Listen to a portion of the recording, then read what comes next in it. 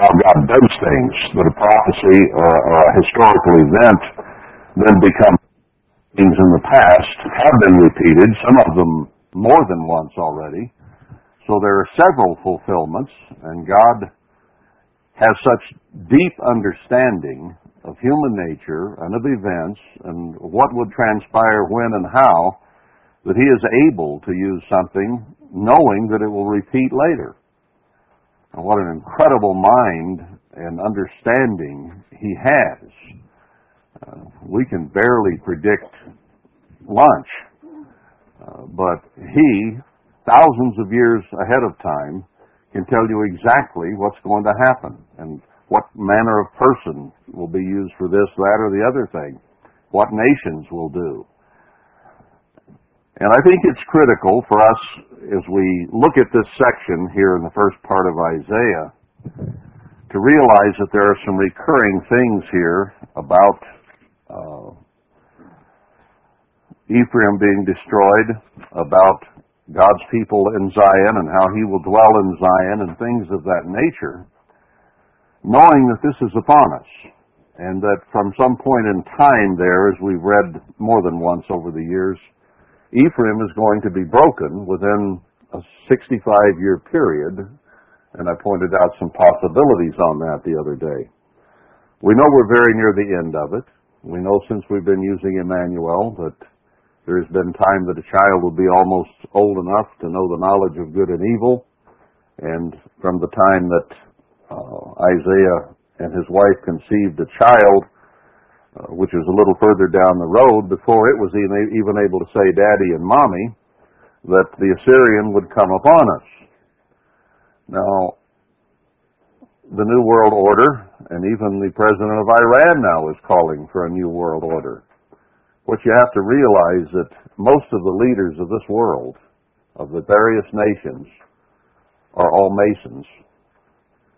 And they talk with each other behind the scenes much, much more than what you see in the headlines.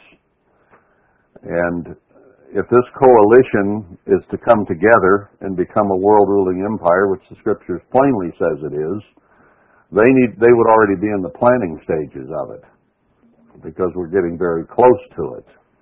And the whole global economic system is about to implode and fall apart. And even the mainstream media now is beginning to talk about that. So it's something that is imminent. Now it talks here about God's people being protected in Zion and so on. And I think it's very important for us to consider where we are. Why are we here at this place? Should we be in the Zion at the Jerusalem in the Middle East? Is the abomination going to be set up there or over here? This can be a life and death issue, to be in the right place at the right time. Now, we need to be sure that we're in the right place, considering what we're reading right here in Isaiah about what is about to happen. And we'll continue that today, along with some more comments in the text about where we need to be. So, as we, through the feast, begin to consider the information that some of you compiled, some I've compiled, that we have, we need to know. This isn't academic. This isn't an intellectual exercise. We need to be in the right place, the right time, worshiping the right being in the right way. And it is critical to know where that is. So, most of us here, if not all of us here probably, have been studying some of these things for quite some time, and we came out here out of the cities into a wilderness area, more or less, within Babylon. Had the series on Babylon to prove what the modern-day Babylon is and which one is going to be destroyed, and when we went through there and looked at all the scriptures about modern Babylon, the only place it could possibly fit is America. It wasn't Zimbabwe, or somewhere like that. We're the only nation that could fulfill all the roles that are mentioned in all those descriptions. So, with that in mind, and with Zion in mind, enough of us saw importance in Zion, and we felt that this was probably the correct Zion. So here we are. Were we correct? Or was it a mistake? Now, some have been having a little difficulty understanding that Jerusalem could be here as well, but consider the thought that Jerusalem and Zion in Scripture are put together continually. And if indeed this is the true Zion, then Jerusalem could not be far away. Either that or we got the wrong Zion, because you can't separate the two in Scripture, and therefore they have to be close together. And here we are, all of us here, meeting at the base of the hill, which may be the holy hill of Jerusalem, but you wouldn't find very many people on earth that would agree with that statement. Essentially, I think everyone here agrees with that. You may still have questions in your mind, and that's fair. I don't have a problem with that, but that's one reason I want to go through this, because I want in my own mind to be sure of what I'm saying. I don't want to lead you astray. I want to be in the right place when the right time comes, and I want you to be in the right place when the right time comes. So I think that we need very much to go through to bolster what understanding we may have, and to determine, perhaps once and for all, where is correct. Because it could be life and death. There's still people, a lot of people in the church that think they want to go to Petra. Well, is that right or is that wrong? Now, if it's right, they may save their lives. If it's wrong, there may be thousands and thousands of people that just simply perish because they were in the wrong place at the wrong time. And I don't want to be in the wrong place at the wrong time. I want us to know whereof we speak and know what would please God. So let's go back to these scriptures here in Isaiah, because as I said last time, it keeps going back and forth from the international discussion to the church and how the church fits in with the political and military things that are going on around the world, and what our relationship will be to them, and where they will oppose us, and how much they will oppose us, and what to expect. Now, we've already read those where he says, don't fear them, fear me, and go through some of that. But we came down to the end of chapter 8 last time, and twice here it said, bind up his testimony and seal the law among his disciples. And I think one of the reasons, I'll make a few more comments about that, even though I've already covered it and moved on. A lot of that is for our benefit to know what we need to be doing, is considering all the words of God and the testimony he gives and his law. But part of it here probably also is so that we might recognize deception when it comes. Christ said, if it were possible, they would deceive the very elect. This thing which is coming, the Antichrist, the beast power, is going to be so powerful, it deceives almost the whole world. And even these Protestant preachers who are preaching about the Antichrist to come and are reading the Scriptures and seeing what the Scriptures say about it and telling people to watch out for it, are themselves going to be deceived about it even though they are expecting it to come. Because only the true people of God will be able to discern the difference. To me, that means it is going to be such a powerful, such a compelling thing that even people who are expecting it will be caught off guard and not understand it. And many, many in the church are going to be deceived by it. So it's in that sense, a scary thing that's coming. But not only do we need to consider verse 16 and verse 20 from the standpoint of what we need to be doing, but I think we need to consider it in terms of how to recognize the difference between the beast and God's way and God's people. I do not believe the beast power and the Antichrist are going to be keeping the Ten Commandments. They're not going to be keeping the whole Word of God. They will have some kind of hybrid religion that probably includes the Bible, so you can suck in Christians, but it's got to include the Muslims and the Shintoists and the Buddhists and the atheists and everybody else. And there must be some incredible displays coming out of the heavens in some way that would just have the world enraptured. Plus an economic system that will promise to bring them back from poverty and starvation and dying. So that it will seem to the world like this is the kingdom of God come. That's God and this is His kingdom.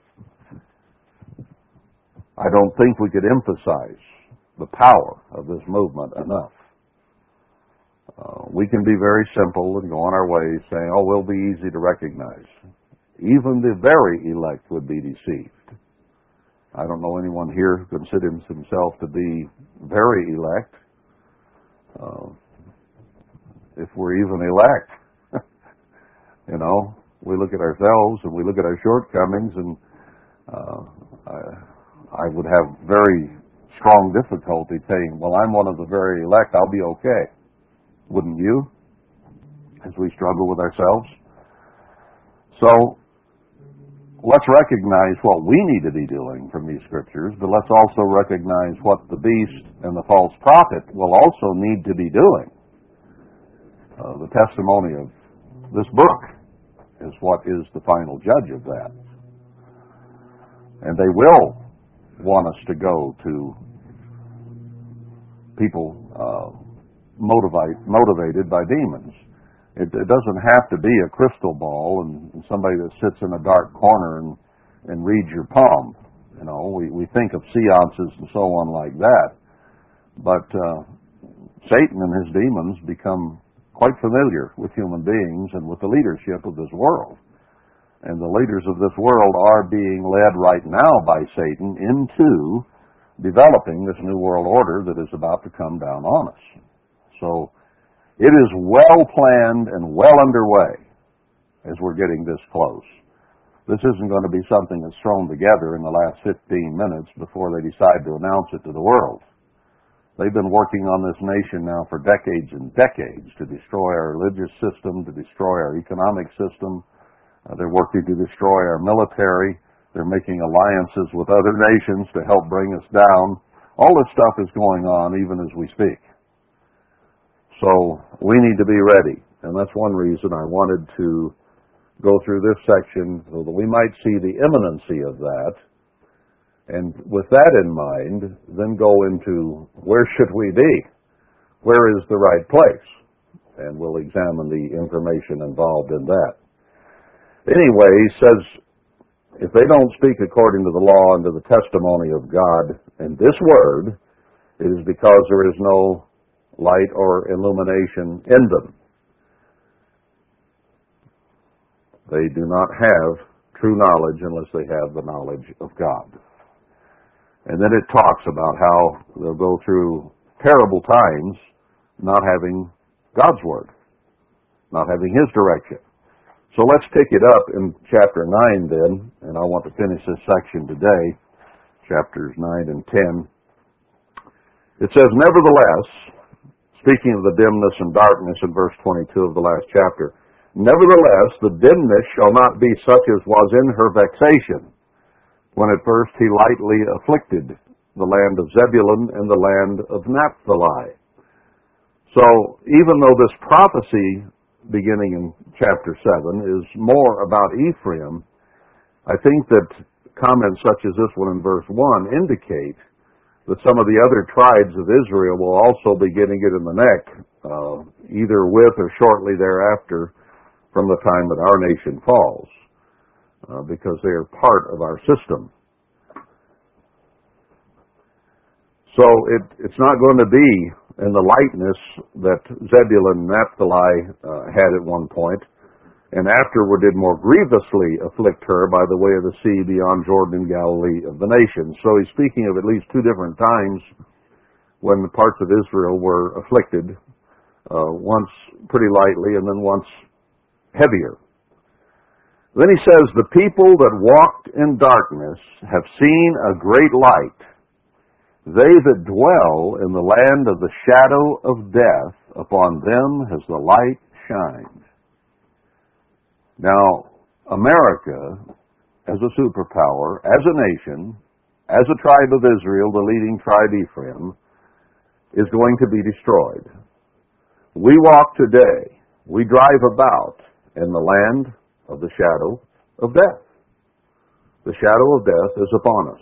God has pronounced that this nation will die. So that's the nation it's speaking of here. And who has the light? Who has been illumined? We have. God has shown us all that is about to come down. The ones who are developing this new world system to come down call themselves, the one thing they call themselves is the Illuminati, or the illumined ones. But they walk in the darkness of Satan. It's a false light. Only those who have the light of God have light in them, as we saw in verse 20 of the previous chapter. So, we walked in darkness, didn't we? And then God opened our eyes to see His truth. We have a church today, Worldwide Church of God Exploded, which is again pretty much in darkness. They don't understand what is going on to this day, over a quarter century after it began to blow up. And they're dwelling in the shadow of death and don't even know that they don't know. Most of them are still expecting to go to Petra. Most of them still think we ought to be preaching the gospel around the world as a witness. And they try to futilely go about that with very, very little impact. So what they're doing is not working. And you might say, well, what we're doing isn't working either. We're not growing by any stretch of the imagination. In fact, if anything, at the moment, we're shrinking a bit. That's okay. How many of them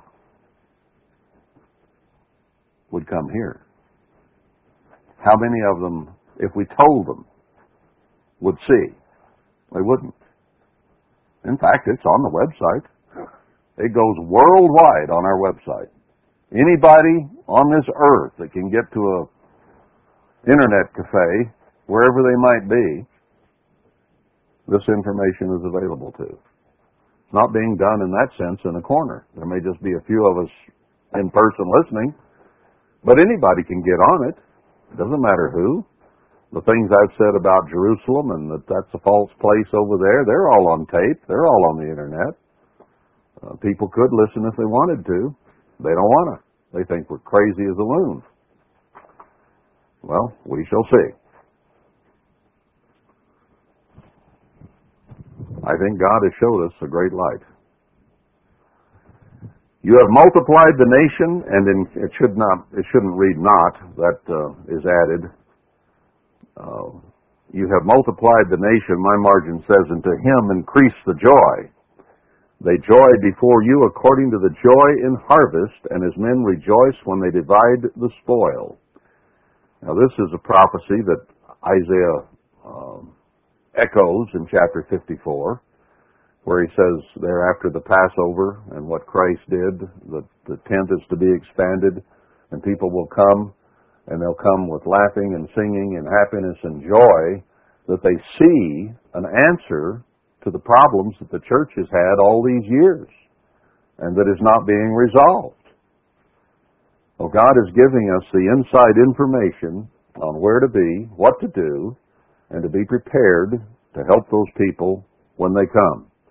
And they will certainly have their joy increased. For you have broken the yoke of his burden and the staff of his shoulder, the rod of his oppressor.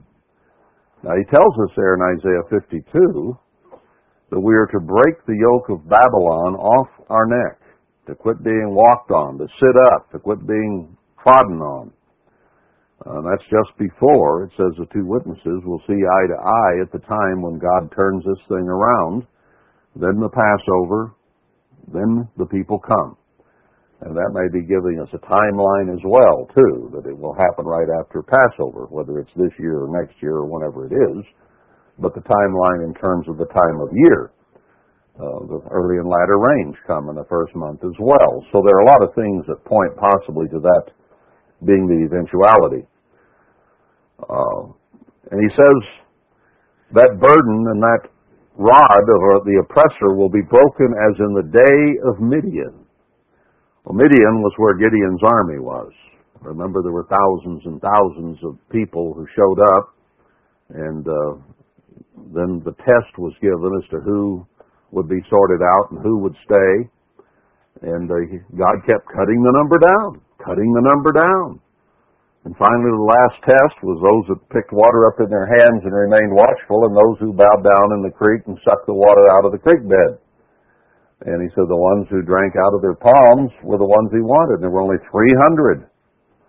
So God kept lowering the size of the army until he got it down where everybody would have to recognize God did this, not Gideon and his army. So that's what we're looking at. God does things to start in a small way to show his hand, to show who he is. That's what's important. For every battle of the warriors with confused noise and garments rolled in blood, but this shall be with burning and fuel of fire. As you remember, they broke the lamps and shouted when the 300 men with Gideon surrounded the Assyrian army there. Well, how many was it? 300,000 died, if I remember the story right, something like that. They turned on each other and killed each other. So, using this example, he says every battle of the warrior is with confused noise. They hear the noise, they get confused, and they start killing anything they see. There wasn't anybody there but them. So they killed each other. And garments rolled in blood. They cut each other, hacked each other to pieces. But this shall be with burning and fuel of fire. He uses trial, trouble, and tribulation, tried in the fire, several different scriptures indicating that. For unto us a child is born, unto us a son is given. Not to them, but to us.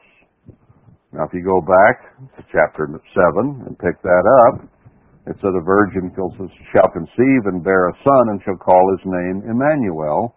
That one is given to the church.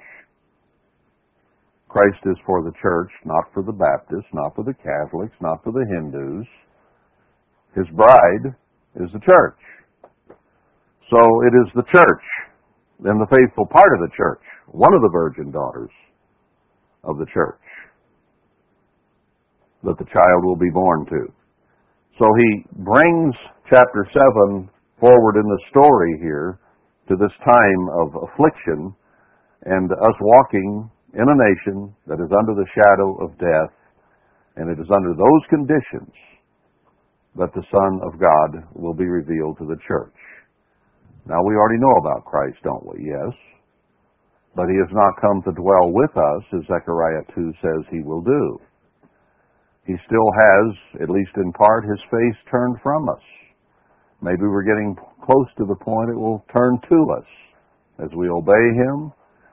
I think he's turned it to us to some degree to motivate us to even come to this very place, because I think it's a very important place, and I don't think he wanted anyone to come here until the time was right and the people were right. So he has had a hand in causing who is here today to be here. Now, I don't say that to make us feel important or to blow our horn or give us the big head. I say that to encourage us that God wanted us here for a purpose that fits his plan. So it is not us that are important, it's his plan and him that is important. We are only important as we are tools that can be used in God's hand to accomplish something for him. And I think it is very clear there at the end of Zechariah 2 and the first verse or 2 or 3 of Zechariah 3 that Satan resists the idea of Jerusalem being chosen again. And that he makes it very clear to Satan that this is his work that is to be done. And that he would resist Satan if Satan tried to stop it. And I think that Satan has tried to stop us being here this very day. In several different ways he's tried. And it didn't work. We're here. And we can thank God for that. I know I personally can, because if my pickup about 10 days ago had landed where it was headed, I wouldn't be here. Those wheels had just gone off the edge of that concrete, it would have flipped right over and gone head on into the bank at 60 miles an hour. And I did a quick 3-word prayer, and the wheels pulled back over and went just inside the concrete, but the trailer hit it and made kindling out of it. But I was in the truck and stayed upright. Now, that's just a personal experience. But I was the one that was leading this, and I think Satan tried to destroy me right there. And I think God prevented it from happening. But he saved just me and destroyed my trailer, so I'm in a little 6x10 covered aluminum trailer. It's still better, I guess, than a canvas tent. It's aluminum. Nevertheless, he has tried to pull people. He has tried to kill people.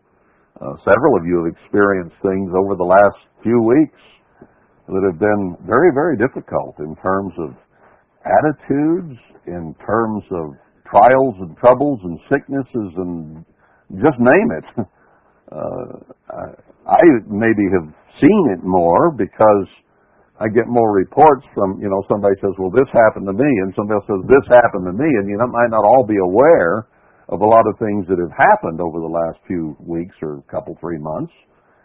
But I've been sitting in a position where I would hear it from this one, that one, and the other one, and I can see that there's been a lot of trial, trouble, tribulation, difficulty, and attitude, and on it goes, as well as reversals, perhaps financially, or like I had with the loss there, in danger of death even.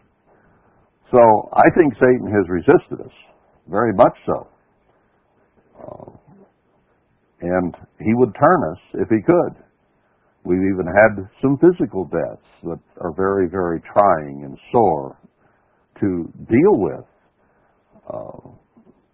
Long-time mates. A couple people here that lost their mates.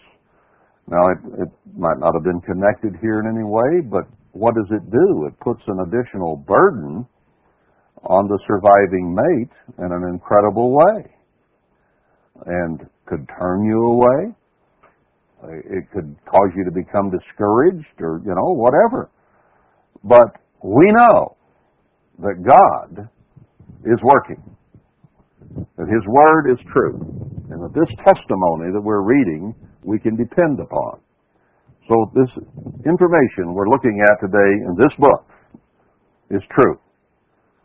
And what it says is coming down in this nation and the world very soon now is true. So we're here to very deeply consider some things and to be ready for what is coming. For that child is born to us. And the government shall be upon his shoulder, and his name shall be called Wonderful, Counselor, the Mighty God, the Everlasting Father, the Prince of Peace. Now, why does he say that in this context? Because the world and this consortium, confederacy, conspiracy of nations back here in chapter 8 is planning on ruling the world. That's their goal and their purpose. And Satan is their leader. And he wants to continue to rule the world. But he who has already qualified to displace him is coming. So he emphasizes that Christ is coming to his church, to his bride. That's who he's coming to, and he is going to rule the world in righteousness. And it mentions a lot of his titles here, because people out in this world are going to start taking titles upon themselves and showing that they are such a great much. But he is not going to allow it to happen. It will happen for a very short time. But he's our ruler. He's our leader. He's our husband. The everlasting Father. Well, what about the Father? What about his Father? Well, Christ is the Father in another way. Because if we're to be the bride of Christ, all these children that survive into the millennium and the great white throne judgment will be the father and mother of. So even though his father is there, he'll be in that sense more in the grandfather relationship in the family. Now, I'm sure he'll still be called the father, but the relationship would be in fulfilling more the role of grandfather, because Christ and his bride will be the father and mother of the nations, of the peoples. So it fits here. And this will not be a short-lived kingdom. Of the increase of his government and peace, there shall be no end upon the throne of David and upon his kingdom, to order it and to establish it with judgment and with justice from henceforth even forever.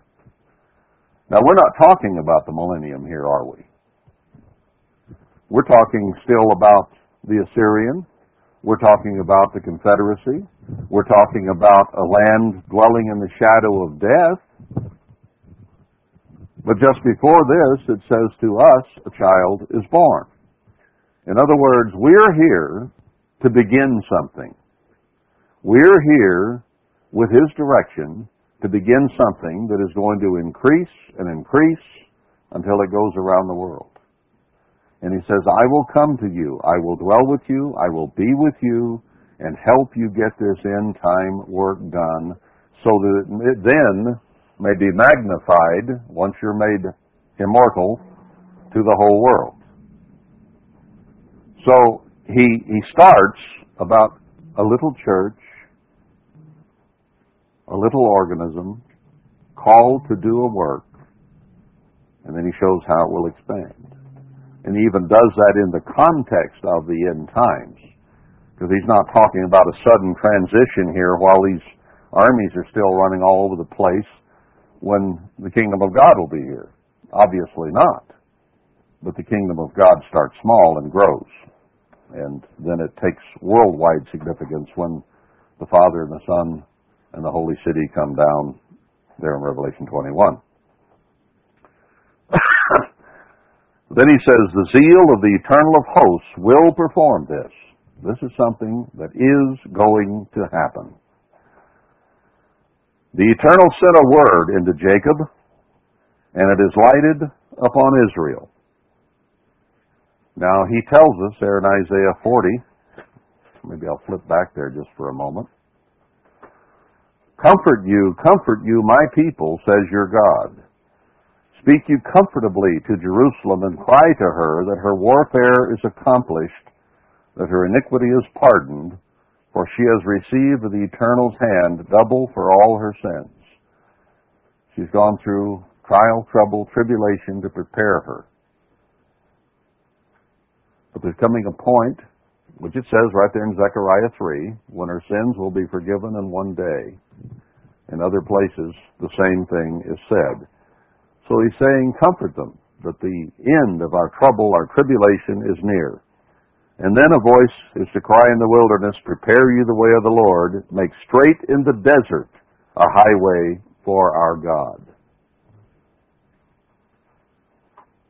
In the desert, a highway for God. Well, if you've already got Jerusalem established, if you've already got a nation over there, there's a place there, isn't there? Well, this is preparing a place in the desert out of apparently out of nothing, in the wilderness. In the wilderness.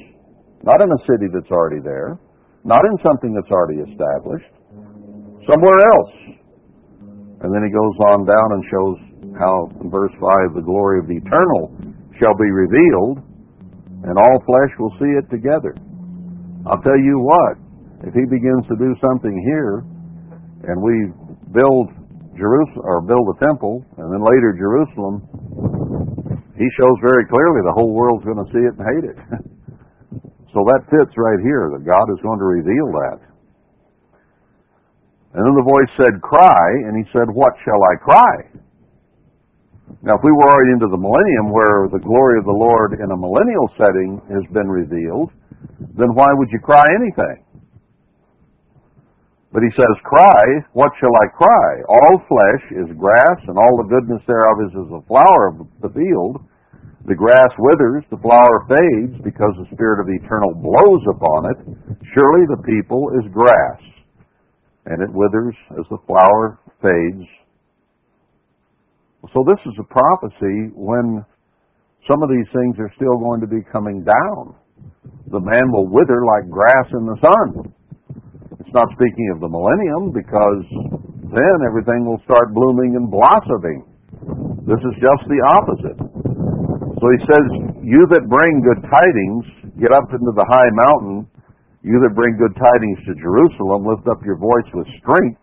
Lift it up, be not afraid. Say to the cities of Judah, behold your God, because he's coming with a strong hand. So this is premillennial. It will bleed on into the millennium and get bigger, but God starts small. So God sent word to Jacob, and it is lighted upon Israel. It isn't very well known, but it's coming. And all the people shall know. Well, it indicates then that they didn't know. Here's something that they're going to find out. Then they will know. Even Ephraim and the inhabitant of Samaria, that say in the pride and stoutness of heart. Now, think about that for a moment. Why Ephraim and the inhabitant of Samaria? Samaria included all the tribes. Ephraim was the leader. This is a prophecy not about what we call Israel or the Jews today. This is something that lights in the land of Ephraim, and all of the tribes of Israel are going to find out about it. How many Ephraimites do you think there are in the land of Israel over there today? There's mostly Edomites, mostly in Palestinians, half-breed Arabs, and a few true Jews. There are essentially no Ephraimites, Gadites, Manassites, all the other Zebulunites, all the other tribes. They're not there. So is this a prophecy about there, or is it somewhere else in the land of Ephraim, where we are? All these people will know, the 10 lost tribes, if you please, that say in the heart and the pride and stoutness of heart, the bricks are fallen down, but we will build with hewn stones. The sycamores are cut down, but we will change them into cedars. I see on the internet articles now and then about some of these preparedness bugs that are saying, well, there's all this trouble's coming, but it's going to pass over, and we want to see it come, because 2 or 3 years from now, if you had enough food and you had enough guns, when it all blows over, then those who saved gold and silver and ammo will be in good shape. Everybody else is going to be killed off with the riots and the trouble coming. They see what's coming, but they don't see it all. They think it's going to last for a year or 2 or 3, and then they will join hands and solve the problems and build it better than it ever was. That's what they're saying on the internet and on the radio. I haven't heard it there, but that's what they're saying, all these preparedness people. Yeah, it's all falling down, but we'll fix it. Just like God is prophesying. They're saying it this very day. And God wrote this thousands of years ago about this land. The land, they're even saying it in Western Europe. Everything's going to be okay. We'll ride out this financial thing, and then everything will be all right. Therefore, the Eternal shall set up the adversaries of Rezin against him, and join his enemies together, the Syrians before and the Philistines behind, and they shall devour Israel with open mouth. For all this, his anger is not turned away, but his hand is stretched out still. You can read quite a few different prophecies about Israel is going to die. Ezekiel 5, famine, pestilence, and the sword, and a third taken into captivity, and only a remnant surviving. This is another one like this. Go back to Psalm 83 and see that conspiracy or confederacy of peoples, different nations, that are going to join together to destroy this country and the rest of the tribes of Israel. But even that does not solve God's anger. For the people turn not to him that smites them, neither do they seek the Eternal of hosts. Even in all the trouble that's coming and the captivity that's coming upon this nation, God's saying, I'm doing it. I'm behind it. I may let Satan and his demons do the actual damage like they did to Job, but I'm the one that's directing it. And they're not going to turn to the one that's actually smiting them. You know, the church is in that same position. God says, I spewed you out of my mouth. I scattered you. And yet, nearly everybody in the church says, well, the devil did this. Or this was Takachi's fault. You know, whoever they blame it on. Or that other church over there. Not me, not us, not God. God didn't do this to us. We're God-fearing people. We still keep the Sabbath and the feast. And the very one who's turned his face from us and smitten us is the one that people are not turning to wholeheartedly. Now, I know we face a bit of a crisis as well. We've been preaching this, teaching this, reading these scriptures for a long, long time now. I mean, not centuries, but for 12 years in this little group right here.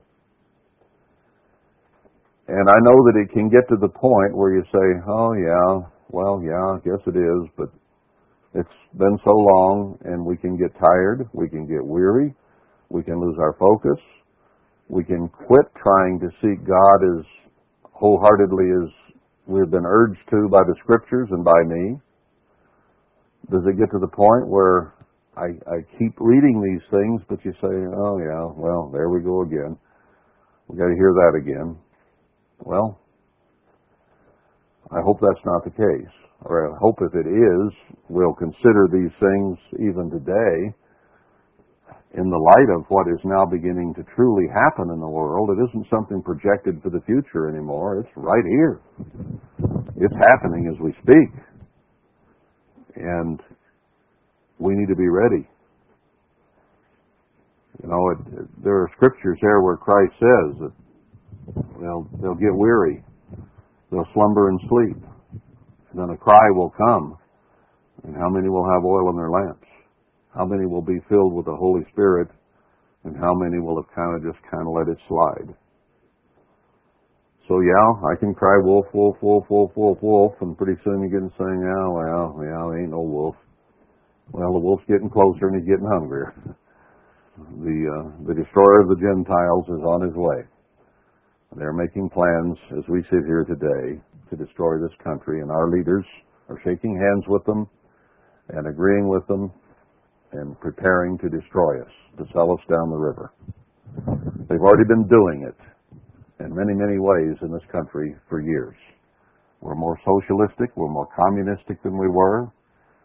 The major leaders of this nation today are just outright communists. You can see by their fruits.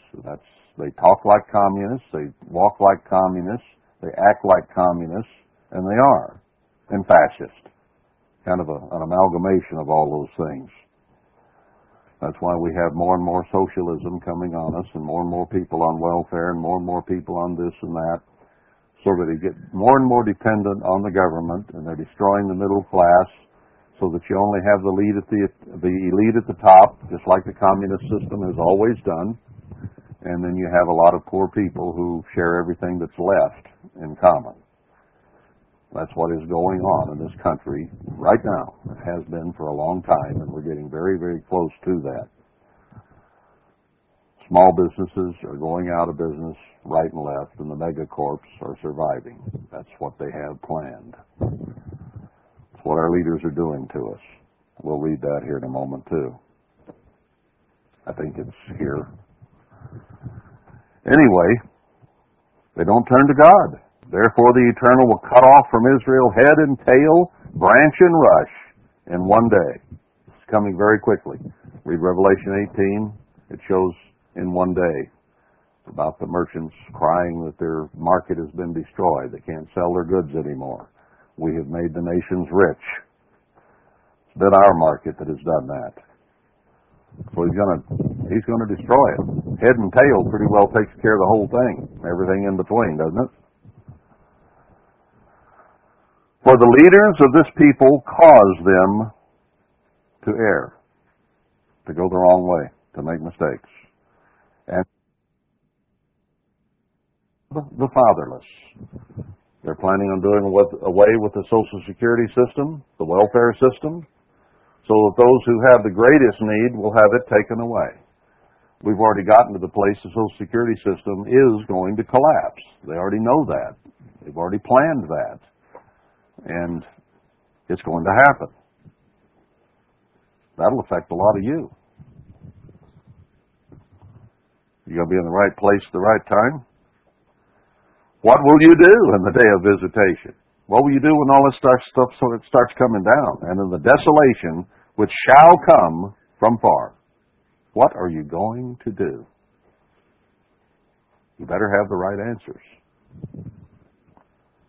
Where will you leave your glory? Without me, they shall bow down unto the prisoners, and they shall fall under the slain. Even most of the church will be slain and fall under the others that are slain. Martyred, if they try to follow God's way, or just killed along with the others as they kill them. For all this his anger is not turned away, but his hand is stretched out still. So our own leaders will sell us down the river, incarcerate us, put us in these prison camps, start killing us, cut off that which was sustaining us. But his hand is still stretched out. O Assyrian, the rod of my anger, and the staff in their hand is my indignation. So when the Assyrian leads this confederacy against Ephraim and Manasseh and the rest of the tribes of Israel, the staff that they use, the power that they have, is going to be of God. He is sending them upon us because of our national sins. I will send him against a hypocritical nation, and against the people of my wrath will I give him a charge, to take the spoil, to take the prey, and to tread them down like the mire of the streets. It's going to happen right here, real soon. Howbeit, he means not so, neither does his heart think so. But it is in his heart to destroy and cut off nations, not a few. I know of a man that's in the Church of God who is Germanic in background, and he doesn't believe there ever was a Holocaust. He doesn't believe the German people could do such a thing.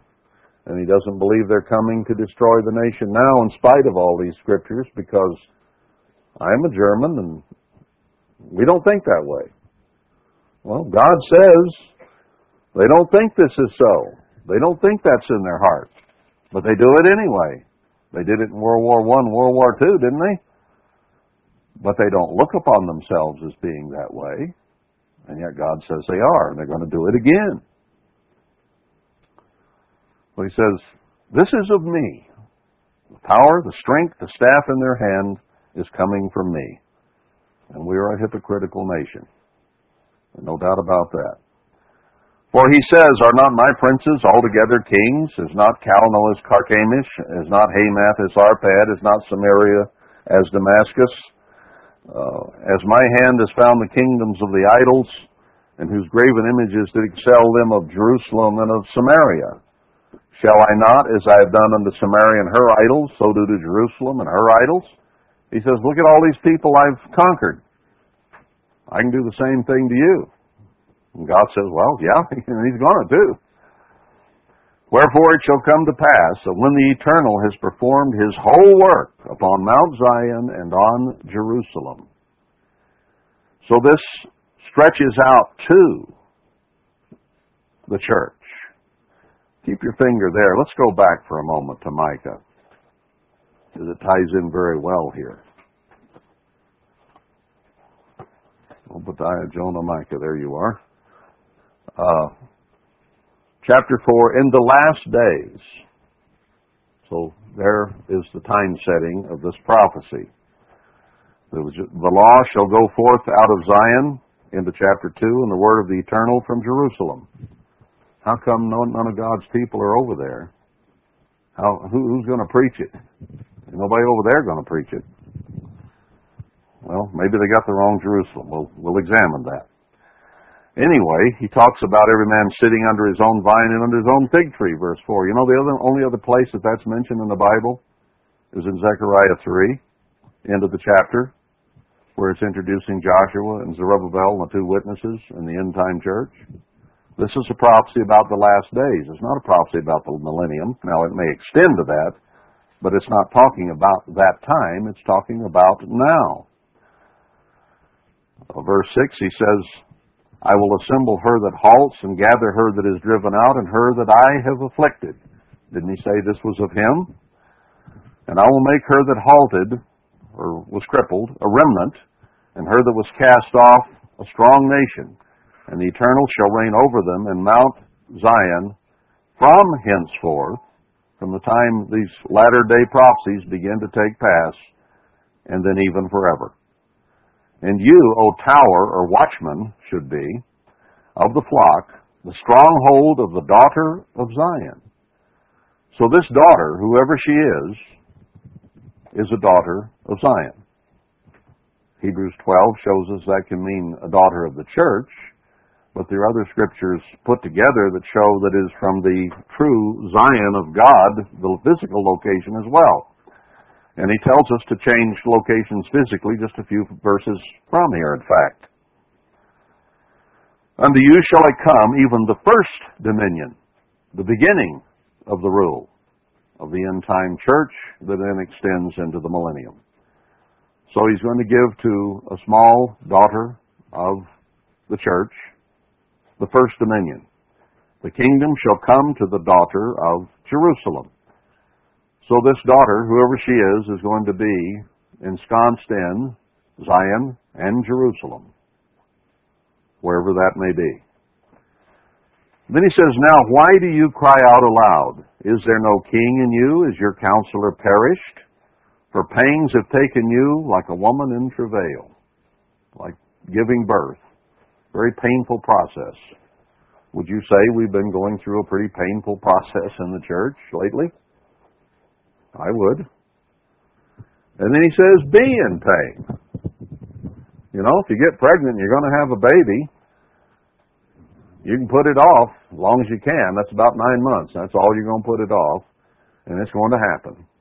So he says, I use this analogy because he says, I want you to be in pain, and I want you to bring forth, to labor and bring forth, O daughter of Zion, like a woman in travail. For now, when we're under these troubles, when we see our king dead, our counselor perished, Herbert Armstrong, and the church falling apart, it's like you're going into labor, pain that won't let up. Now, under those conditions, he says, when that happens, when you find yourself under these conditions, our leader dead, in pain, in confusion, and frustration. Now, in other words, when that happens, and it has, shall you go forth out of the city, and you shall dwell in the open places, as it should better be translated. Not a pasture, but other places show desert and wilderness, like we just read in Isaiah 40. and you shall go even to Babylon. So this nation is the modern Babylon. You leave its cities, you go away from there into the desert and the wilderness, but you stay in Babylon. Does it say to go to the Middle East, or does it say to stay in Babylon? Maybe you better prove where Babylon is. I did a long series of sermons going through all those scriptures to show who the modern Babylon is. Well, the church is in this nation, which is the modern day fulfillment of Babylon at the moment. Now, the whole worldwide system, after the beast and false prophet destroy the woman, us, Israel, the great whore of Ezekiel 16, after that is done, then another Babylon is going to come. A greater, bigger, worldwide. But we're the first one. Babylon is fallen. America as the leader of Babylon will fall, and another will arise whom Christ will destroy at the power of his coming. But wherever Babylon is, it says God's people are there. That's where their king was. It's where their counselor was. It's where they went into pain. So when you flee from the cities of Babylon, it's going to be where you are that you flee from. Where was most of the church? Chicago, New York, Dallas, Miami, Seattle, L.A. It wasn't over there. None of the church is there. Has anyone ever suggested that Israel in the Middle East is Babylon? I've never heard it. I've heard it of this country from even Protestants. I've heard it of other places or a worldwide consortium, which is coming, but I've never heard anybody accuse that Israel over there being Babylon. And we aren't there, so how do we flee its cities and go to its wilderness? See what I mean? This is where our leader and our counselor perished. Go even to Babylon. So the wilderness part of Babylon, not the cities. There shall you be delivered. Not somewhere else, not in Petra, not in the Middle East. There, within Babylon. Now, if you don't agree with me and you haven't proved where Babylon is, you might better do that. Go back through the series if you don't get the picture clear. And if you don't see it there, then you better start thrashing around pretty rapidly and find out where it is. Because if you're to leave its cities and go and dwell in its desert and wilderness, how do you leave from somewhere you ain't? I wonder. I think it becomes pretty self-evident. There shall you be delivered. There the Eternal shall redeem you from the hand of your enemies. Didn't he say to cry out in the wilderness that the people is grass, that this thing's coming down? That's the message. Now, verse 11, now also many peoples or nations are gathered against you that say, let her be defiled and let our eye look down upon Zion. As God's work begins to grow, they're going to hate it with a passion because it goes against the grain of the New World Order. The U.S. will have been destroyed. But we're going to see here, as we go back to Isaiah, that maybe even the church may be indicated here are going to have a little bit of difficulty with the Assyrian. I didn't quite get to it yet, but we'll get there in a minute. But I'll read this ahead of time, and then when we get to it, you'll see what I mean. But they know not the thoughts of the Eternal, neither understand they his counsel, for he shall gather them as the sheaves to the floor. So he says our enemies that come against us, he's going to gather together like sheaves out of the field that have been gathered into the threshing floor to have the grain beat out of them. And he tells the church, arise and thresh, O daughter of Zion. I'm going to gather them up like sheaves to be threshed, and I want you to thresh them. For I will make your horn iron, and I will make your hooves brass, and you shall beat in pieces many people, like you beat the sheaves of grain. And I will consecrate their gain unto the eternal, and their substance to the eternal of the whole earth. God says in Haggai, the gold and the silver is mine. And everything they have, when the church takes charge, is going to belong to God's people. Now then he tells us about the Assyrian here a little bit. Now gather yourself in troops, O daughter of troops. He has laid siege against us. Says, prepare for battle. They've laid a siege against us. They shall smite the judge of Israel with a rod upon the cheek. But you, Bethlehem Ephratah. Christ was born in Bethlehem. Another name for it was Ephratah. There's an Ephratah up in Washington State. I don't know of one in Chongqing, China, but there is one in Washington State. Though you be little among the thousands of Judah, just a small town where Christ was born, yet out of you shall he come forth to me that is to be ruler in Israel.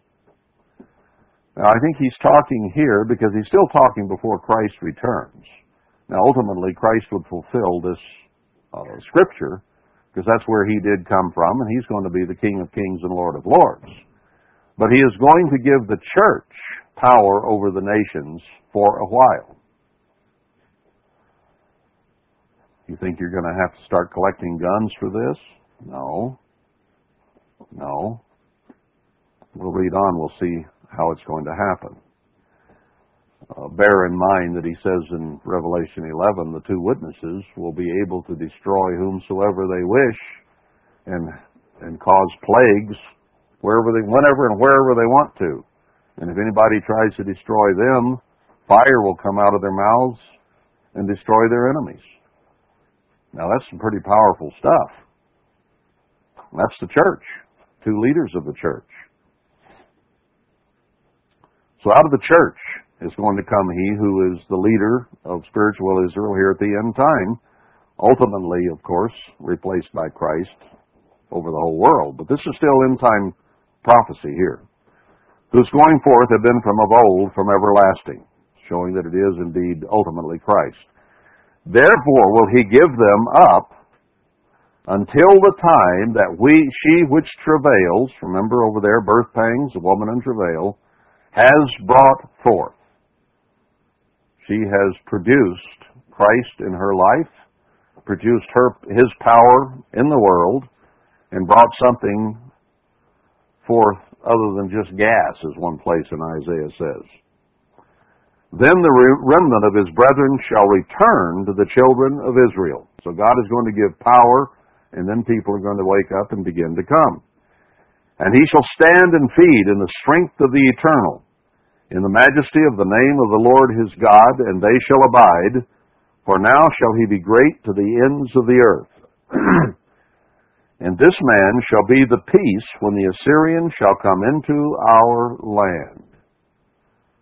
I think it's speaking of Zerubbabel here, who is a type of Christ on a smaller scale, and Christ fulfilling it much later. To be the one who is able to bring peace when the Assyrian comes after us. And when he shall tread in our palaces, then shall we raise against him 7 shepherds and 8 principal men. Not a large army. Didn't he say it would be like in the days of Gideon? Not a big deal, but God's power would be shown. Didn't he tell Zerubbabel, not by spirit, not by might, not by power or strength, but by my spirit, says the Eternal. There in Zechariah 4. So God is going to give a man power, and then will raise against him 7 shepherds and 8 principal men. And they shall waste the land of Assyria with the sword, and the land of Nimrod and the entrances thereof. Thus shall he deliver us from the Assyrian when he comes into our land, and when he treads within our borders. And the remnant of Jacob shall be in the midst of many people as a dew from the Eternal.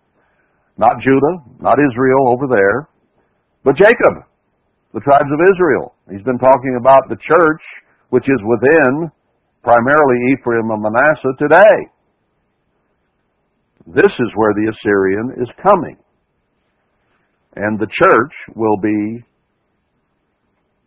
in our borders, this land, destroying it. But he will be stopped when he tries to take the remnant daughter of Zion and wipe her out too.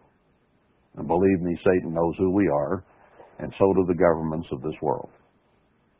Let's not be naive. They know who we are. If they don't, they'll find out real soon. Now let's go back to Isaiah 10 with those thoughts in mind and move on down a little bit.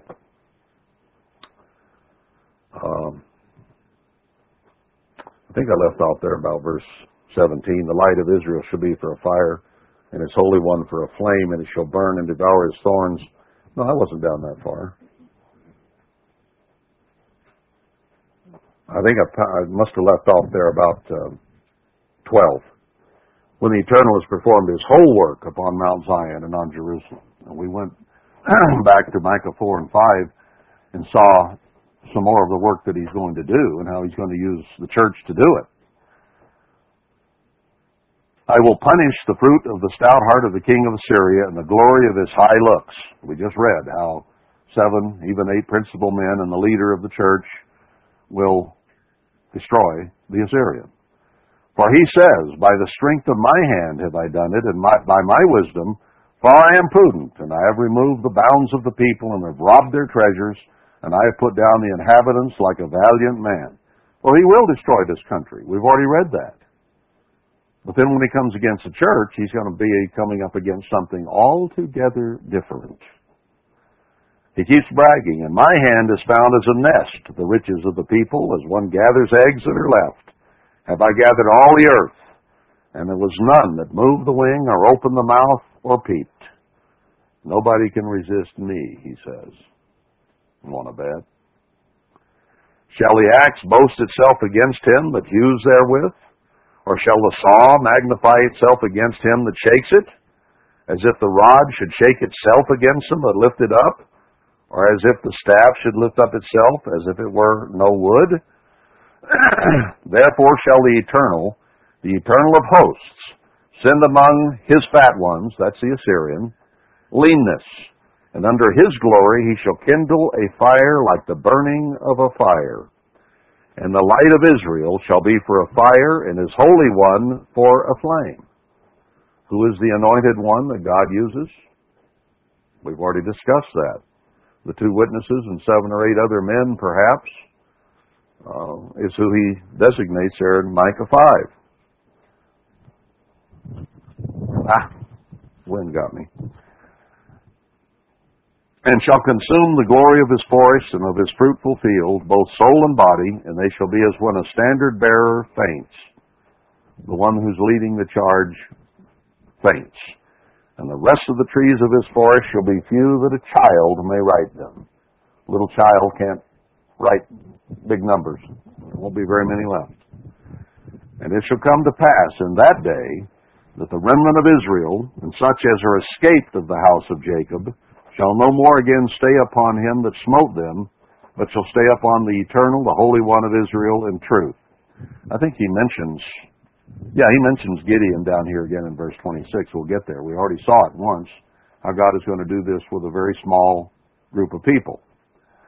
For though your people Israel be as the sand of the sea, so again here we're talking of national, not just the church, yet a remnant of them shall return.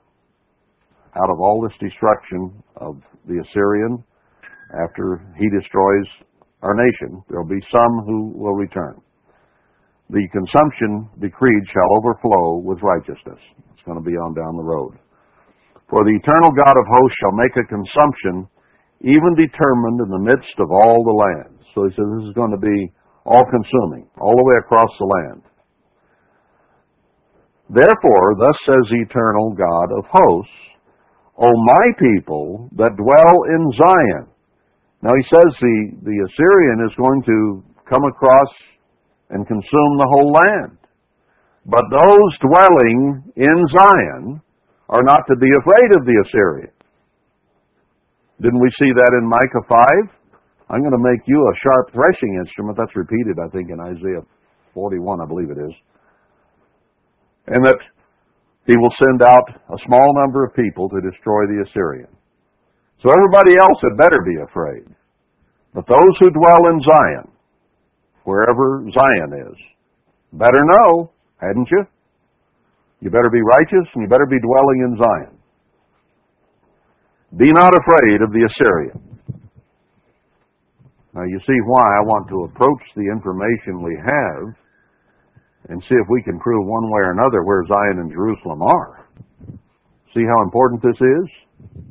Everybody else is going to get it in the neck. And those that are in the right place doing the right thing don't have to fear. He shall smite you with a rod, and shall lift up his staff against you after the manner of Egypt. In other words, he will try to enslave you as you were enslaved in Mitzrayim. Now, he doesn't say he's going to consume you. He says he'll raise up his rod against you and smite you and try to make slaves out of you. Now, that's his people dwelling in Zion, or that will wind up fleeing to Zion, building Jerusalem first, and then the abomination is set up when they invade Jerusalem one last time, and they have to flee for a place of safety. And then he goes on to elaborate, for yet a very little while, and the indignation shall cease, and my anger in their destruction. So it says in Micah 5 that the church, the daughter of Zion, is to go out against, with a very small number of people, the Assyrian when he comes into our land. That is being stated in a little bit different words right here in Isaiah as well. You that dwell in Zion, the Assyrian will come after you, just as he does in Micah 5. But they will be destroyed. And the Eternal of hosts shall stir up a scourge for him according to the slaughter of Midian at the rock of Horeb. Again, a reference to Gideon's army. A very small number of men God chose. They didn't kill anybody themselves. They just had the lights, smashed the lanterns, and yelled.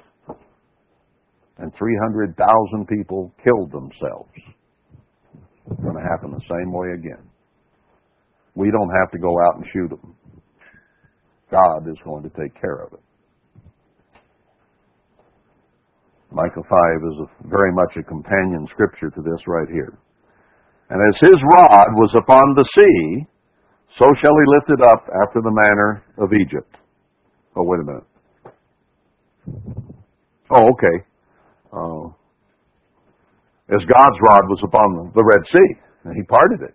He said, I'm going to do the same thing to the Assyrians. And it shall come to pass in that day that his burden shall be taken away from off your shoulder, and his yoke from off your neck, and the yoke shall be destroyed because of the anointing. Who are the two anointed ones in Zechariah 4 and Revelation 11? Now, the anointing of Christ could also be, because he's been anointed King of Kings and Lord of Lords. And he's the one that's directing all of this, but he has human instruments, not just the two, but 7 or 8 principal leaders who will go out against the Assyrian, and the whole church doesn't have to fight. But it is the anointing of God that makes the difference. He has come to Aath. He has passed to Migron. At Michmash, he has laid up his carriages. Speaking of the Assyrian, who has laid his yoke on the nation, or the cities of Israel. They're gone over the passage. They've taken up their lodging at Geba. Ramah is afraid. Gibeah of Saul is fled. Everybody's going to be afraid of the Assyrian. Lift up your voice, O daughter of Gallim. Cause it to be heard unto Laish, O poor Anatoth. I think that's quite interesting. But it's going to be maybe the villages that are set up as Jerusalem. Anatoth may be one of them. We named it that. Anatoth means answer. But everything about Anatoth isn't good. It talks about rebellious men of Anatoth. It talks about poor Anatoth here. Now, look up, I had never done this before till the other day, but it refers me back to 1 Samuel 25:44. So I went back to see what that's talking about. It's talking about the time when Saul took David's wife, Michal, away from him and gave her to a man who lived at Gallim, Phalti, a son of Laish, who lived at Gallim.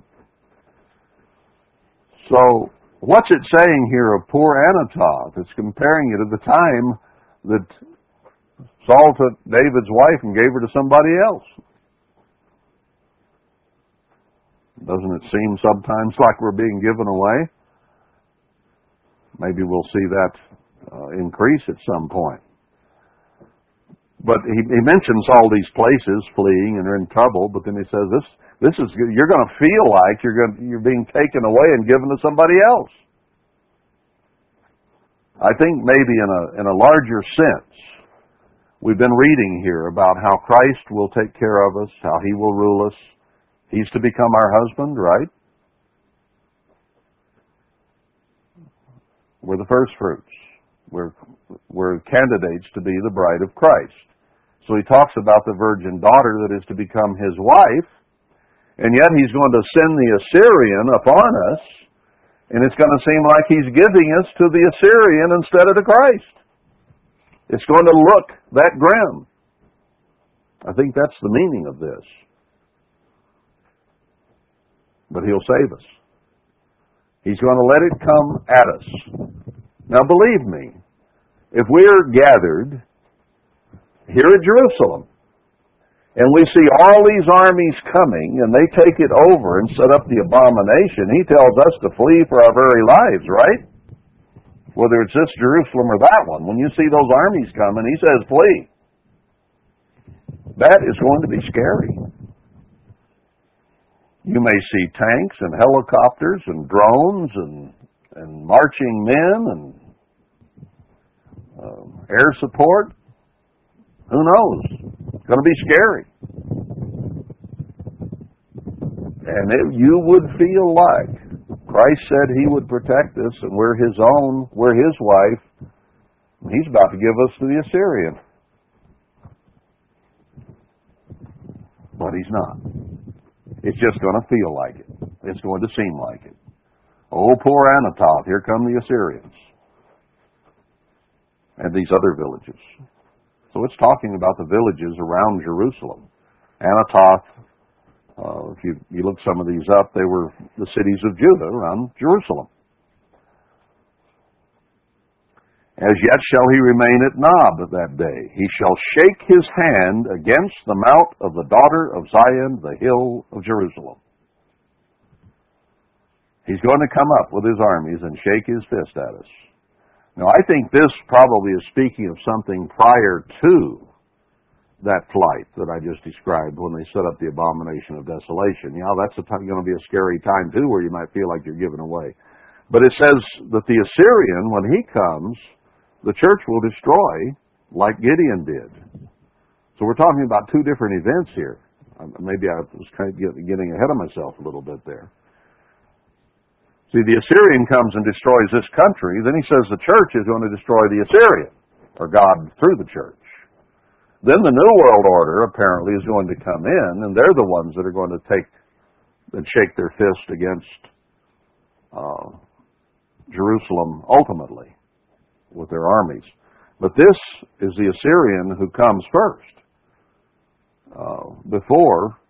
Maybe even before Jerusalem is built. I think it is. Because when this nation is taken by the Assyrian and the Confederates that are with them, they'll also want to take the church.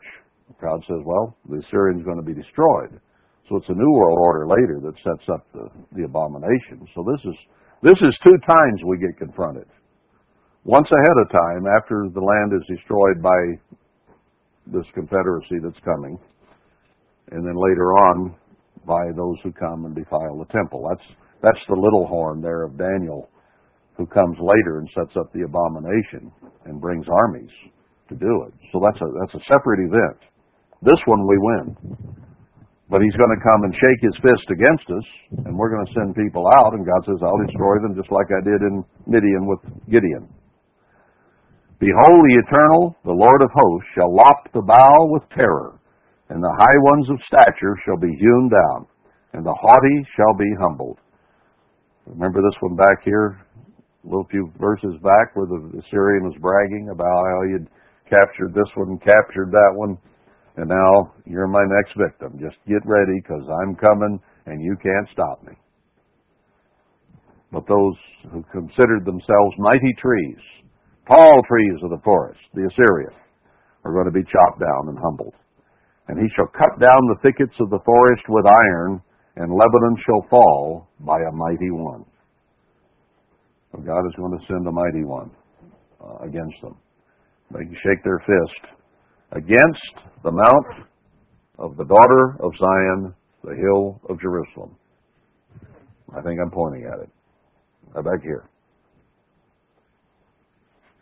Now, if I'm wrong, I need to find out if I'm wrong. We need to know where it is, because that's where God is going to save His people, the church.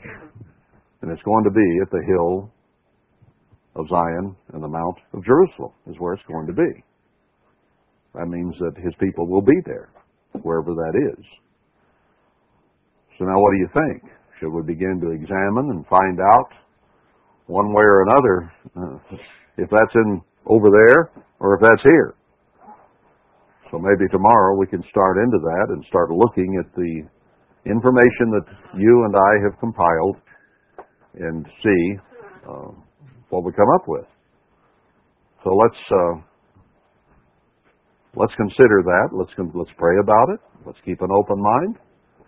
I could be wrong. I could be. I don't think I am, but there's always that possibility, isn't there? And if there's that possibility, then we better find out. We better know. Because I want to be in the right place at the right time, doing the right thing. And I pray that pretty often. And I hope that you do as well. Because what's coming down on this nation and this world real soon now is going to be dire. And we better be doing what we should be doing at the right place. Okay, let's stop for today.